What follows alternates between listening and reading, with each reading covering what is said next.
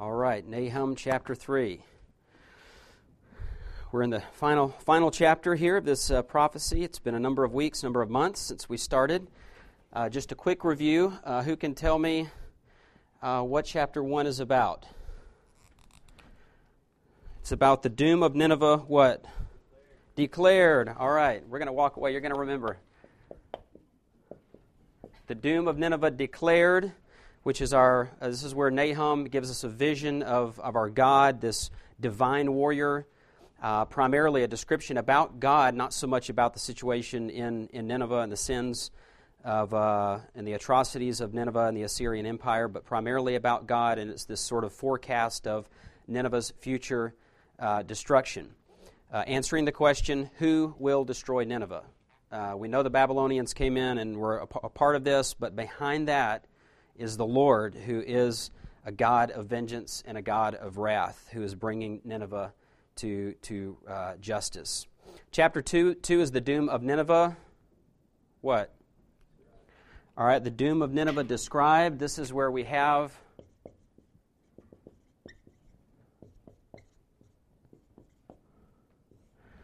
the details, specific details regarding the actual fall of the city. As we've mentioned, so many details, a description that's so specific that many have challenged whether or not this book is prophetic at all, or if it was something that was written after the fact, describing those events. This answers the question, how will the Lord destroy it? And again, just amazing, a very vivid description of what goes on at that particular time when Nineveh is really overrun by the Babylonian armies. We're now in chapter 3, which is the doom of Nineveh deserved. The doom of Nineveh deserved, and this is answering the question for us, why will Yahweh destroy this city and bring the Assyrian Empire to an end? Now, we got into chapter 3, verses 1 to 7. We noticed that Nahum listed several of Nineveh's crimes or their vices. We mentioned 4 of these, and there are 4 drawn really right out of the text. The first one that is mentioned here is violence. So vice number 1 is violence. We looked at, we even saw reliefs and pictures from history where this is described, the Assyrians skinning people alive, cutting off heads, hands, fingers, noses, ears, gouging out eyes, burning people alive, all sorts of things. Really to intimidate the people. So again, this wasn't some sort of broad spread thing that they would do, but when they did go into an area and they would take over a people or a city or a region, they would oftentimes take, especially the key people in that area, the leaders, the political leaders, the military leaders, they would make an example of them by doing these things, which would essentially strike fear in those people so that when they enforced taxes and tried to maintain control over that area, the people were afraid that if they didn't do what the Assyrians said they should do, that these same things would happen to them. So just a form of manipulation. There also, we mentioned the vice number 2 was deceit. The text mentions here that they were full of lies. This interplay of alternating threats and promises, where they would promise the people certain things and then they would threaten them if they didn't. In most cases, even if the people chose not to do what the Assyrians told them to do, the Assyrians didn't come through on what they had said, so they didn't fulfill their word in most cases. They made these promises, but most of the time these promises were empty. Vice number 3 was plunder. We mentioned that they were a very wealthy nation, but most of the time their wealth didn't come from their own. They didn't create the income and the wealth. They stole it. They stole their wealth from the people that they overtook in these various campaigns, and it was pretty devastating. The way they would go in and just completely level these cities and just leave nothing but ruin behind. The vice number 4 was witchcraft. So they were very superstitious people, cult practices, astrology. They had a pantheon of false deities.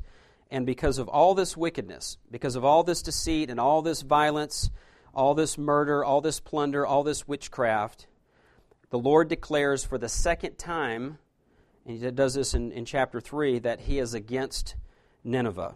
And then the Lord promises in these first 7 verses to publicly humiliate and to kill her. In fact, he describes her as a harlot, and one of the practices we talked about was very common, not just in the Assyrian culture, but in other cultures of that day, that they would, in many cases, when they would find a prostitute or a harlot, they would bring her to the center of town. They would lift up her skirt or dress as a form of publicly humiliating and shaming her, and then they would essentially kill her in the middle of town to make an example of her. And so what Nahum does is he just takes a very common practice of this day, and he says, listen, Nahum or the Ninevites have acted this way. They've acted shamefully, and so God is going to publicly disgrace them, and then he is going to kill her or bring her down in a very dramatic and ultimate way. So she's going to be an object of scorn, and in the end, no one will mourn her demise. Nobody's going to show up for her funeral. She's going to die. She's going to fall. Nineveh's going to fall. The Assyrian Empire is going to crumble, and no one is going to attend the funeral. Even though many will rejoice in the fact that she's coming down, there's so many wicked and evil things associated with her that it's as if no one wants to come to the funeral, even though in their hearts they're doing this, which we'll see in the last verse of chapter 3. They're rejoicing that she's coming down. They're rejoicing at her public shame and her death, and yet there's so many things associated with her that nobody wants to attend the funeral because they're afraid that people might get the wrong idea. That, well, the so-and-sos attended the funeral. Were they good friends? Did they know each other? In other words, they're afraid of even being around it, and so they literally back away and they leave her all to herself. So let's just read here, just to sort of get in the flow of things. Let's read the first 7 verses, and then we'll continue on.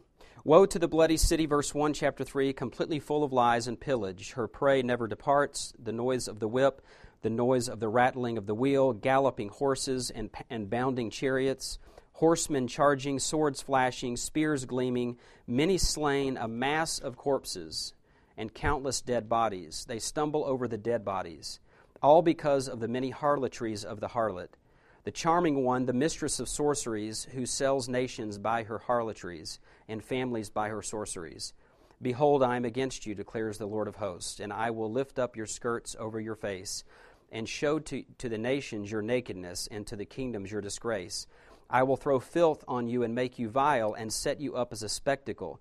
And it will come about that all who see you will shrink from you and say, Nineveh is devastated. Who will grieve for her? Where will I seek comforters for you? So this morning we'll attempt to work our way to the end of this prophecy. So let's just continue on here. In fact, somebody needs to adjust the air or the heat or something, because I think it's gone up 10 degrees since I've been standing here. So somebody flipped the switch.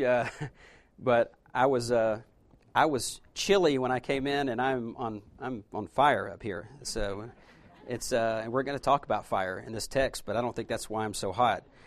So verse 8, he says, "Are you better than Ammon, which was situated by the waters of the Nile, and with water surrounding her, whose rampart was the sea, whose wall consisted of the sea." Now what he does here is he brings up this city, Ammon. It's you may even have in the column of your Bible a reference saying this is the city of Thebes.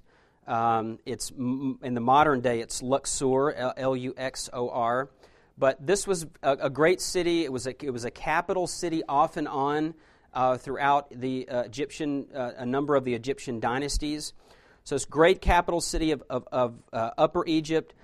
The word "no" there is just a word for the best of cities. Nothing, mystical about that. Ammon is the name of the Egyptian deity. You may have heard, and there's so many different spellings to this. But Amun-Re or Amun-Ra, there's a lot of different ways this is spelled or pronounced. But that's essentially, it's just saying that the city of this God, all right? Ammon is the pronunciation here in this particular text. Essentially, this is the king of the gods. In Egyptian history, and you may remember back in the time of the Exodus, Egypt for centuries was essentially a polytheistic. They believed in multiple gods. But what had happened by this particular time in Egypt's history is they actually came pretty close to monotheism. they basically, instead of having all these different gods, they began to sort of whittle those things down, and in their minds, Amun-Re was the chief god of the Egyptians. He was, in other words, these other gods were viewed as, in a way, just mere symbols of his power. So sort of different manifestations, but they were really headed in the direction of saying, this is the God. This is the one God. Didn't quite get there, but that is the sort of the trajectory. So we have Amun, this chief god of the Egyptians. On Egyptian relics, he's a figure with human body, a ram's head. Well, actually, we may see some of this. I've got some slides here for you. So, in fact, let me... this city that he's referencing... let me see here. Well, we'll go through. Okay, I've got this just for reference. We're talking about... Because what Nahum is doing here is he's simply pointing to something in his recent history. And he's telling Nineveh, you guys, the Assyrians brought this great city of Thebes down. A city that most people would have said was impossible to bring down. And so if the Assyrians can come in and can destroy and overtake this capital, this great capital of Egypt, then what makes you think that you're going to stand? In other words, if Assyria can come and do that, Nahum is basically saying, Nineveh, what chance do you think you have against the Lord of hosts? Because there's a lot of similarities between the city of Thebes and the city of Nineveh at this particular time. So he's referring to this right here, this 663 BC.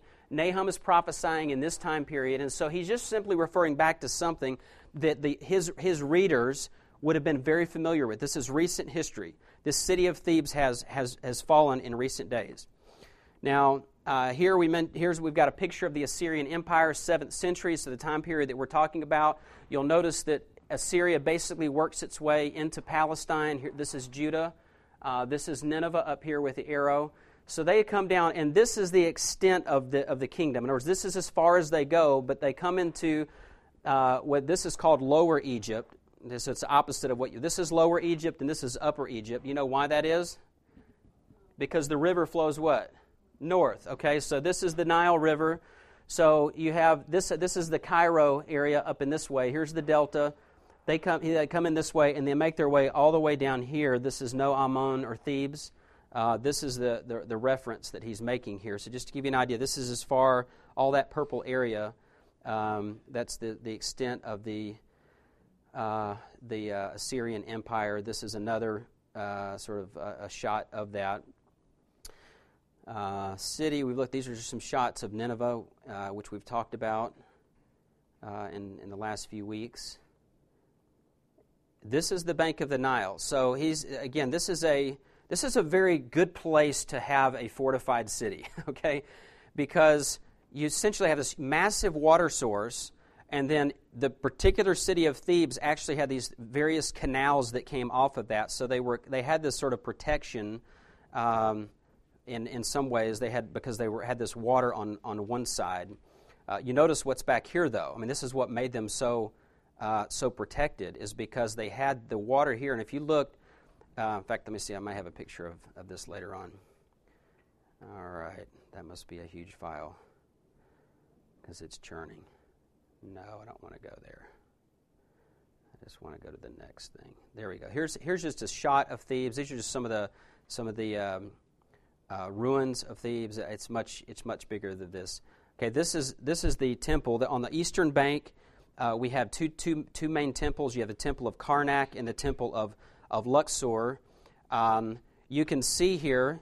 All right, what do you see? These guys right here, and these things are everywhere throughout this city. But huge 30 to 40-foot columns, and then what does this look like here? What are those heads? Okay, but they look that way. I mean, that's what it kind of reminds us of. Those are ram's heads. Okay, so here, this is this massive temple. You can go there. There's some pretty neat stuff to see. There's some other. Here's another shot of that. This is the temple at Luxor, lit up at night. So you have on one side, you have the Nile River here and this being the delta. So we're coming down here. This is Thebes. It was kind of on both sides, but primarily on this eastern side with these canals that ran around and through the city. You had these two temples located here. And so, but basically, beyond that, is desert 1S or 2? Thank you. So we have desert, and you can see it in that shot. I mean, if you look at all the cities along the Nile, there are no other cities outside off the river. They can't survive. There's not enough water. It's basically desert on the east, desert on the west. So all the main cities are along this, but that's what gives them such a great defense. Because if you're going to attack this city, you've got to cross that desert from the east to get there. And if you're going to come from this way, you've got to do the same thing.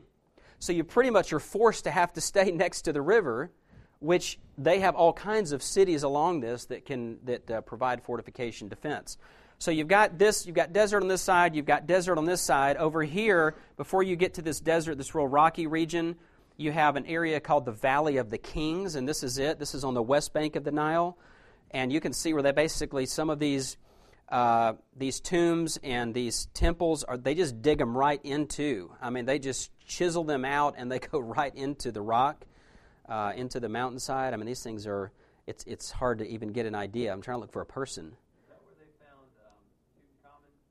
Tutankhamun? I think so, yeah. Yeah, a lot of these these pharaohs, there's a shot. So you get an idea of what, that's looking up, going up into it.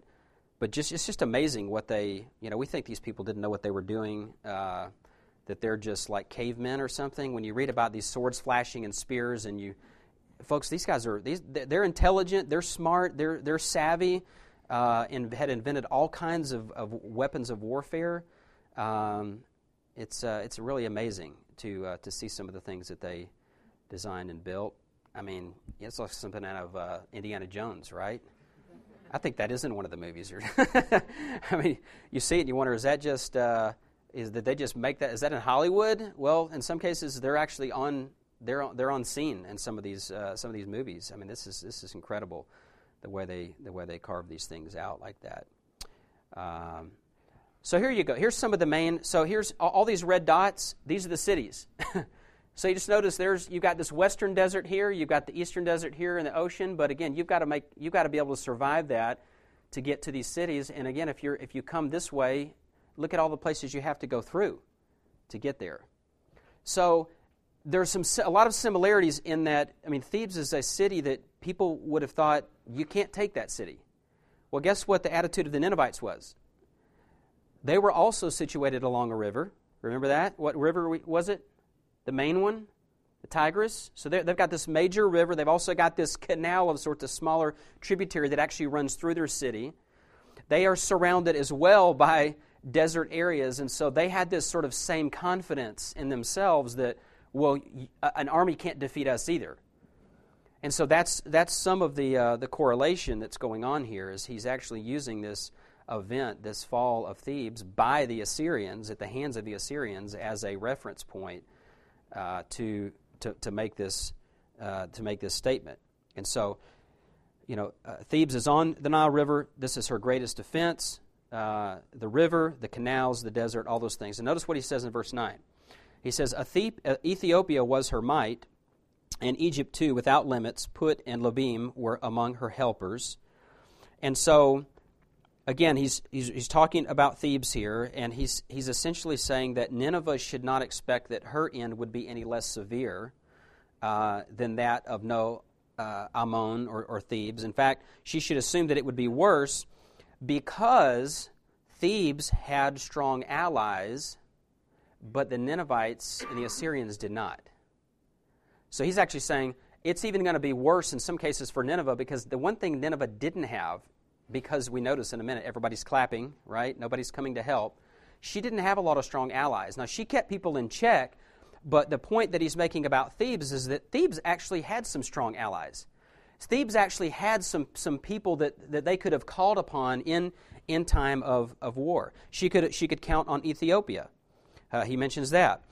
She had the large manpower of the entire land of Egypt, which is really just a reference to Lower Egypt, located further down the Nile.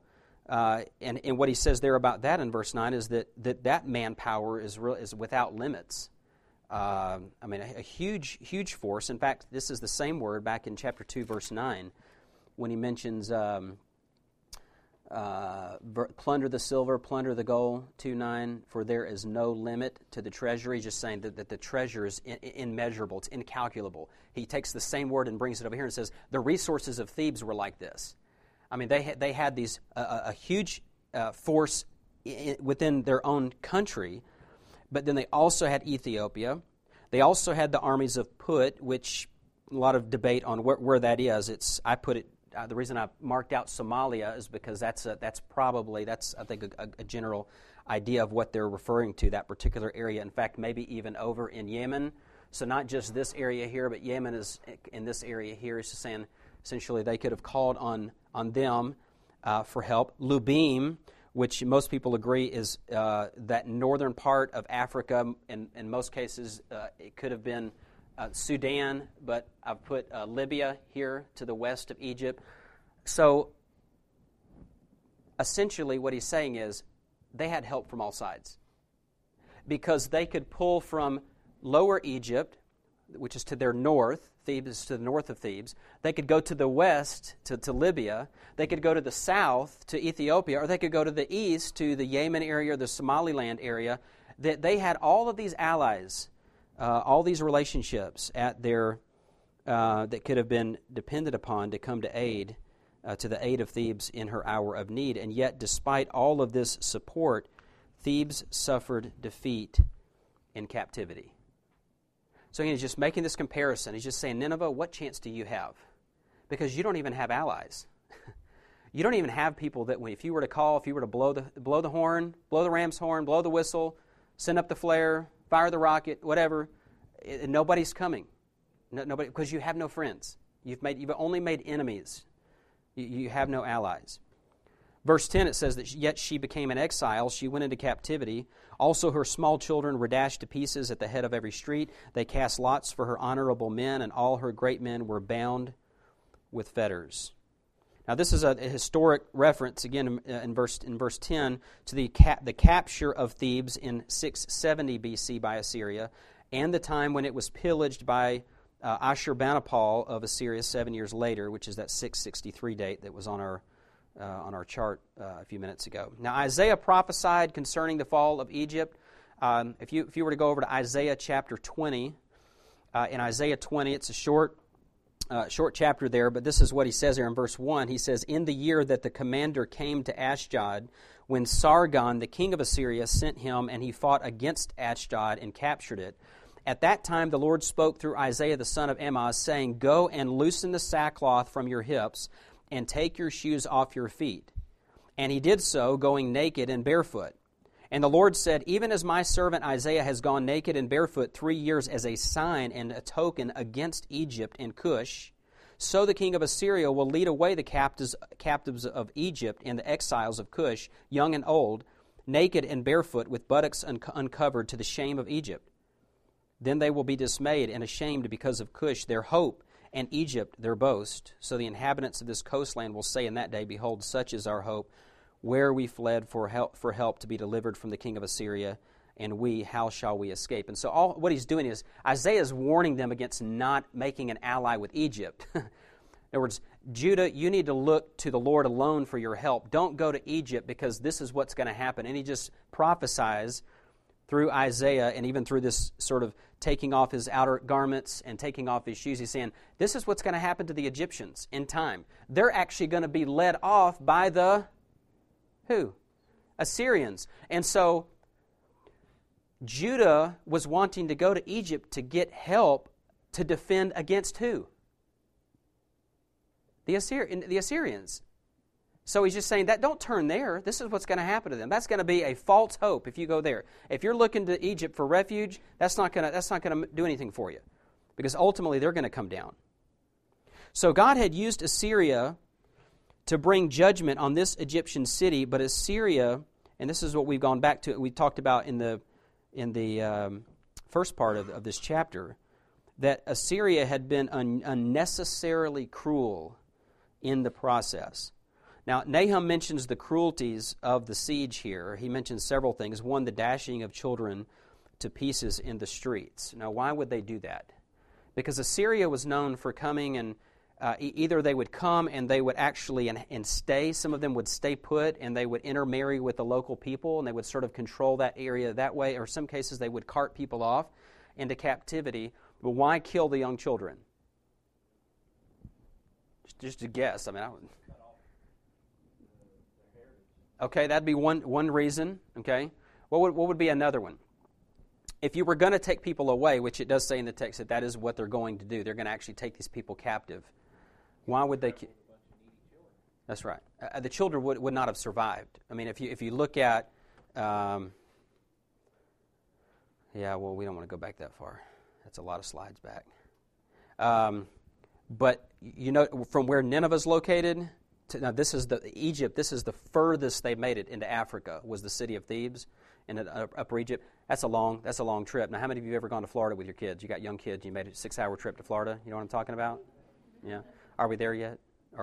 Can you imagine taking all those kids? There's just no way. They're not going to deal with that. I'm just saying there's a very practical reason here. Cruel nonetheless, right? I mean, it's just really, we don't care about human life. You know, it's an inconvenience. This is an inconvenience. Just kill all the children. And so they do this. They exterminate them on the spot. They end up gambling. This gambling carries on for the choice captives. He mentions this, the binding and the change of the notable, all these things going on. So this destruction of Thebes, again, had taken place in Nahum's recent past. And what this does is it affords him a vivid, striking point of application to the judgment that is going to come to Nineveh for her continued wickedness. Okay, so he says, listen, this is what you guys just did to Thebes. You just murdered the kids. You just gambled for the best men. You just carted these people off into captivity. And Thebes in that day was considered as great as, in Nineveh, New York, L.A., it's just like this. I mean, they were both great cities from the perspective of men. And so he's just using that to say, listen, you treated them in this way, and these things are going to come back on you. It's going to come back on your own head. So what will be Nineveh's portion of judgment? Verse 11, you too will become drunk. You will be hidden. You too will search for a refuge from the enemy. So he says, in Nineveh, you're going to drink. Now, we have talked about he did mention drinking and drunkenness earlier in the book, and that was really a reference to the fact in that particular instance where he's saying that you're going to be unprepared when the enemy comes to overtake the city. You're going to be like drunk men who don't have any sense, don't have any discernment, don't see the danger. Sort of like Cooper sitting in a mud puddle. It's kind of that. You're just going to be out there splashing in the water, but there's danger all around. That's kind of the imagery there that he uses to say you're going to be drunk. But in this case, I think it's a little bit different. I don't think this is a reference to the consumption of alcohol. I think this is a reference, and you find this throughout the prophets over and over again. I think he's talking about you're going to drink of God's wrath. You're going to drink of God's wrath. And again, this is a very common form of imagery. Just one example, and it's all through Obadiah. It's in Hosea, Jeremiah, Isaiah. Just turn to Jeremiah 25. This is just one example.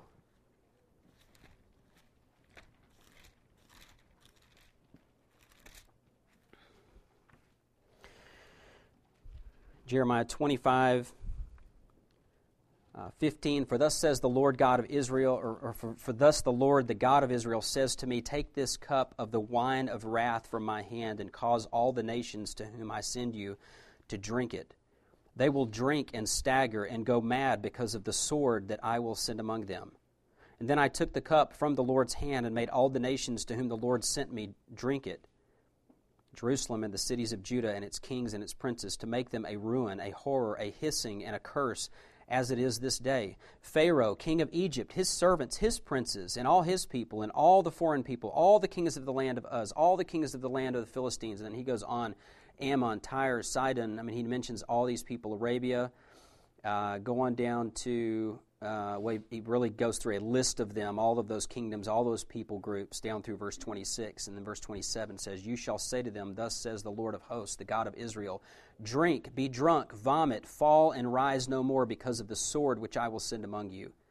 And it will be, if they refuse to take the cup from your hand to drink, then you will say to them, Thus says the Lord of hosts, you shall surely drink." I think that's the reference here, is that he's saying that because he's winding down. I mean, we're coming to the close of the book, and I think he's just saying, you will not be able to refuse this drink. You are going to drink of the cup of the wrath of God, which sort of just points us right back to where we started, right, in chapter 1 in those first few verses.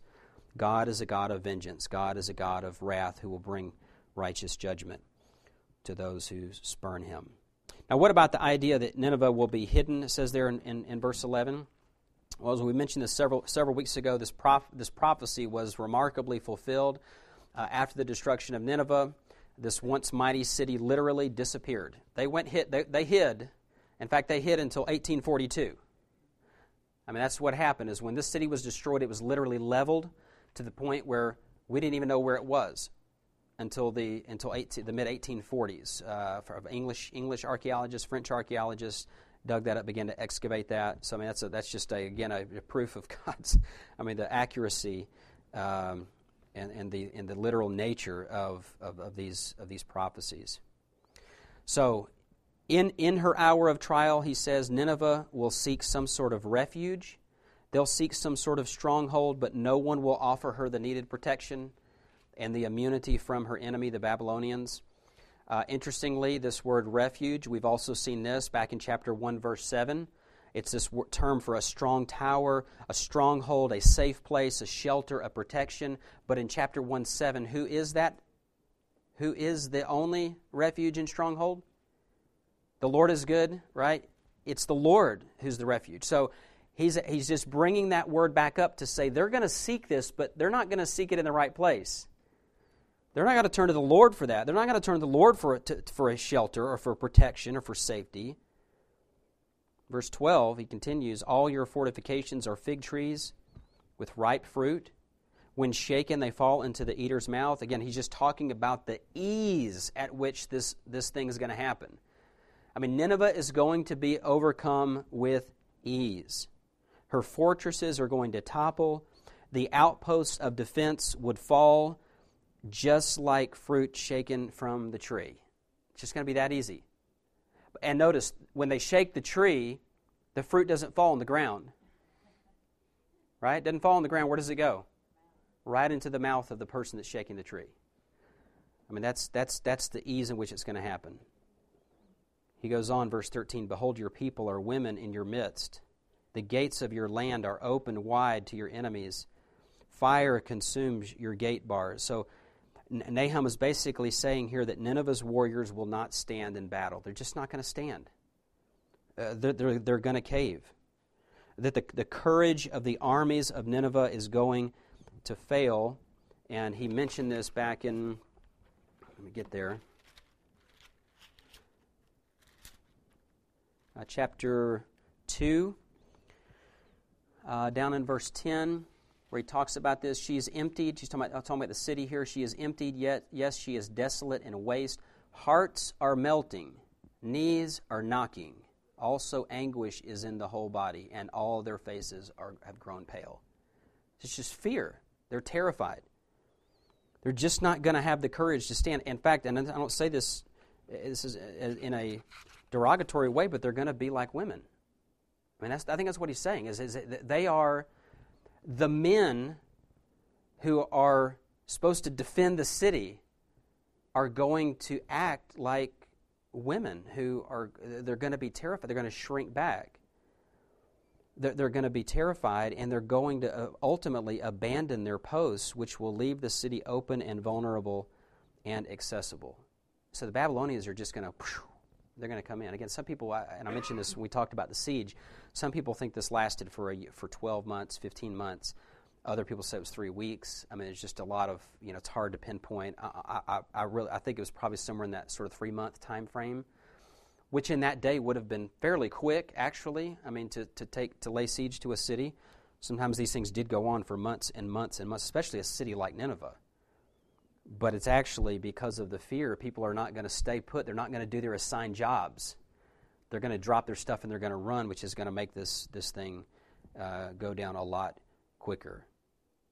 And eventually, when the enemy does come inside the city, they do burn it completely. And this is historically proven. I mean, when they excavated the city, there's proof of this everywhere in the city, that things were burned. It's just again, amazing accuracy. Verse 14, he says, "Draw for yourself water for the siege, strengthen your fortification, go into the clay and tread the mortar, take hold of the brick mold." He's commanding them, and it's another taunt. He's addressing this to the city of Nineveh, and he's sort of mockingly urging them to prepare for a long siege, knowing full well that the invading army is at hand and that any preparations that they make will be too late. So he's kind of saying, yeah, go ahead and do that. Yeah, go ahead. Get your water, because you're going to need it. It could be a long time if you're going to weather this out. If you're going to survive, I mean that's an essential commodity. So he throws these 5 verbs out there: draw, strengthen, go, tread, take hold. All those things. It's just his way of sort of mocking them and saying, listen, this priceless, indispensable commodity water, you can store that up. You need to be ready to repair the breaches because there's going to be some. You better make sure you got plenty of bricks available to fill the holes and the gaps. So when they actually do breach the city wall, you've got to be able to repair those things and to fortify those areas. But again, in the end, he's just saying, you can do that. You just go ahead. You go for it. But he knows that that's not really going to do anything for them. That whatever they do to prepare for this Babylonian attack, nothing's going to prevent their downfall. So he continues there in verse 15. "Their fire will consume you, the sword will cut you down, it will consume you as the locust does. Multiply yourself like the creeping locust, multiply yourself like the swarming locust. You have increased your traitors more than the stars of heaven. The creeping locust strips and flies away. Your guardsmen are like the swarming locust. Your marshals are like hordes of grasshoppers settling in the stone walls on a cold day. The sun rises and they flee, and the place where they are in is not known." Locust, grasshopper, what is all this stuff? Well, it's all throughout these 3 verses. It's actually, he uses it in different ways, and they're different words. There's 3 different words here for this. In fact, in Scripture, there's probably a dozen different words for locusts. All right, why are there so many different words for the locusts? Because they don't like them. You know, when you don't like something, you can think of all kinds of things to call that thing. You can heap adjective upon adjective. When you don't like something, you're like, that, no good, dirty, rotten. Well, that's kind of, it was almost like the locusts, the grasshoppers, and the little locust, and the big locust, and the medium-sized locust. I mean, they just hated these things. And so what he does here is he brings this, again, a very familiar thing to those living in that particular day. He uses it at least to illustrate 3 things. And there might even be a 4th. But at least 3 predictions, and here they are. One is that the invading army will descend and devour the Ninevites like a swarm of locusts. That's one word picture he's got going. Is that when the Babylonians come in, they're going to come in, and when they fly away, there's nothing left. Okay, that's one. Another prediction is that all of the wealth that the merchants of Nineveh had heaped up through commerce and lucrative trade would be spoiled and carried away. He actually mentions the merchants, and what he's saying is these are the people that generated a lot of the income. So Nineveh is going to look to these sort of material things, their wealth, all these things that they have. They're going to look that way for help, but there's not going to be anything there really left. There's going to be any substance there. That's all going to be carried away. So that's sort of another idea or picture he has going. And then he mentions at least another one here, which is the idea that the prediction that the princes and the military leaders would be like locusts whose wings are stiff in the cold. There's this winter, it's cold weather, their wings get stiff and so they don't fly, but then when the sun comes out, they get a little, get the blood going, get the juices going, the wings get going, and they fly away. But in this case, he's actually talking about Nineveh's military leaders.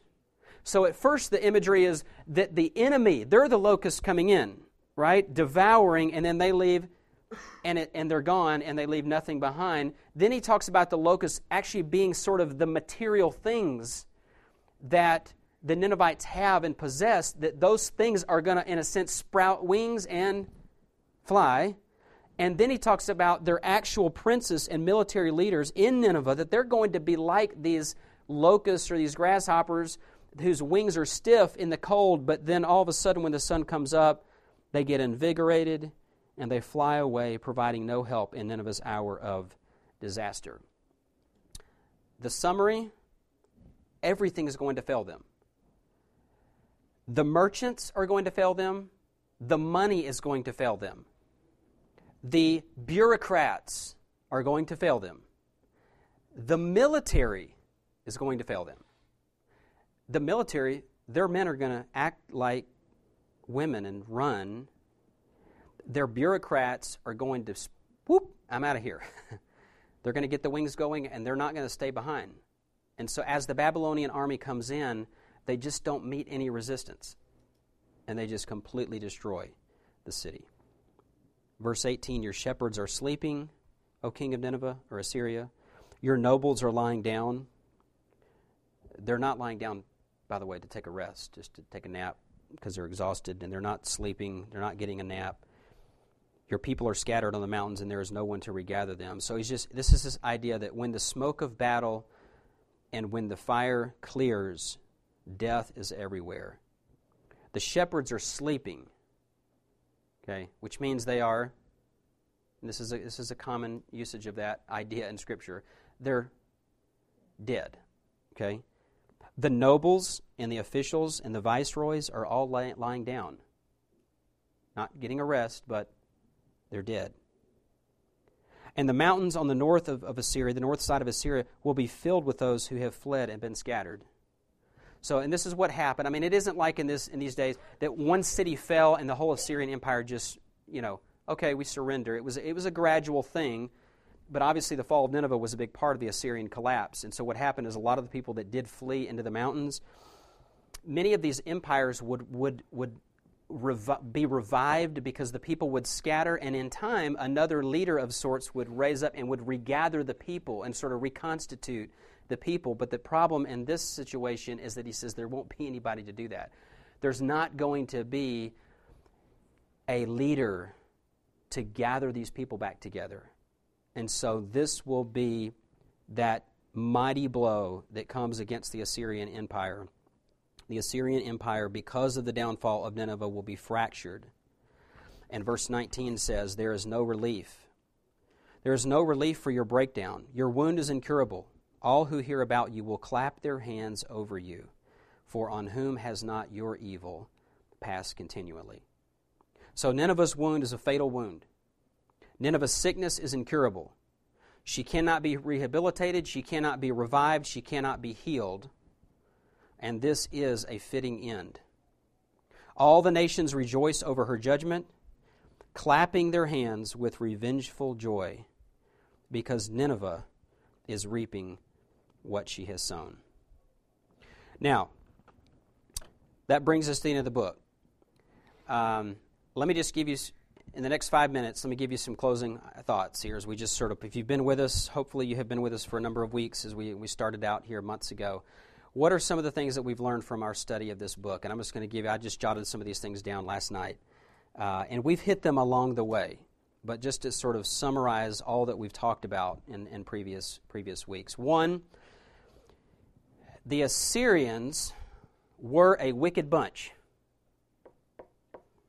And we bear the family resemblance. Right? Remember the Addams family? We're all a part of the Addams family, right?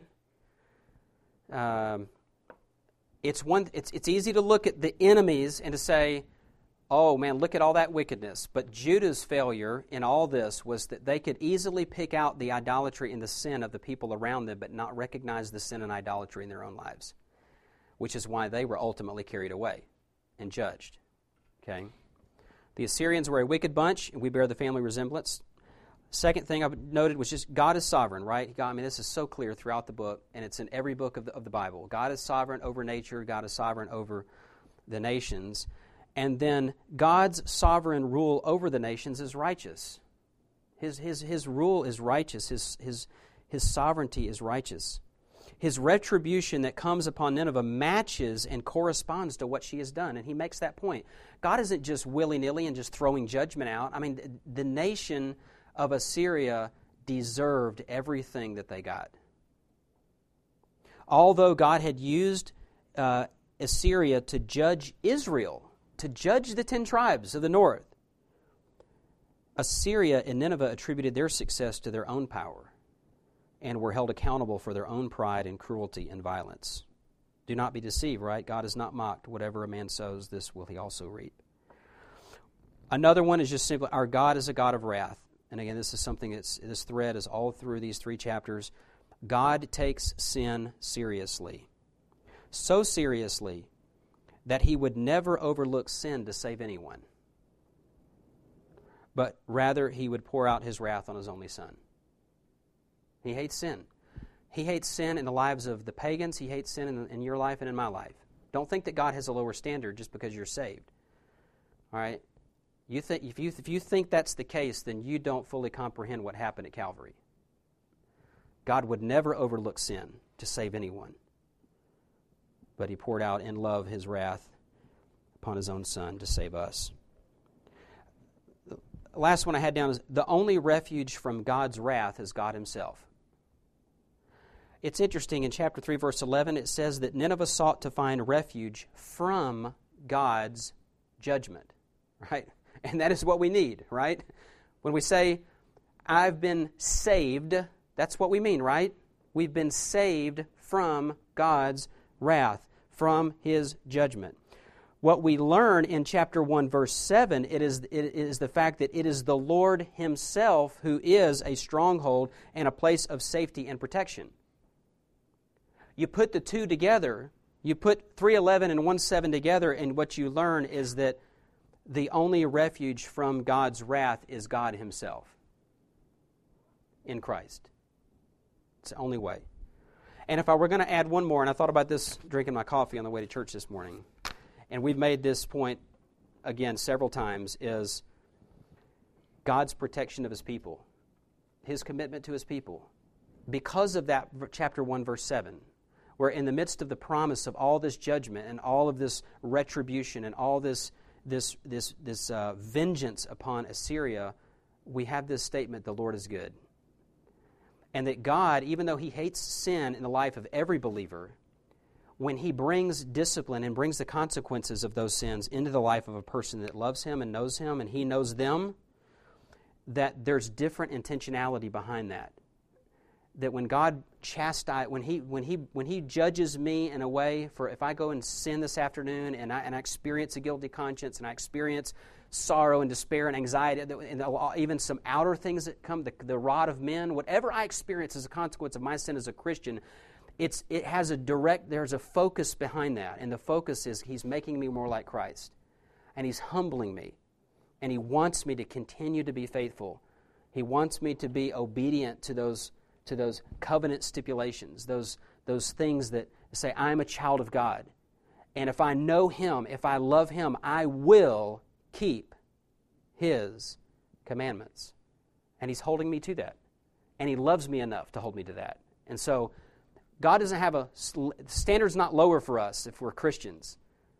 But when God does bring consequences for sin into our lives, it's his intention behind that is to purify us and to make us more dependent upon him. So, again, it's a book. It's been great. A lot of war, a lot of blood, a lot of beatings, a lot of cuttings, just mowing people down. I mean, all that. But hopefully through that, again, we've just been awakened to the fact that we serve a God that is not just a God of love, folks. He's a God of righteousness and justice and holiness. And we need to worship him. We need to worship him for those things. Any final comments before we dismiss?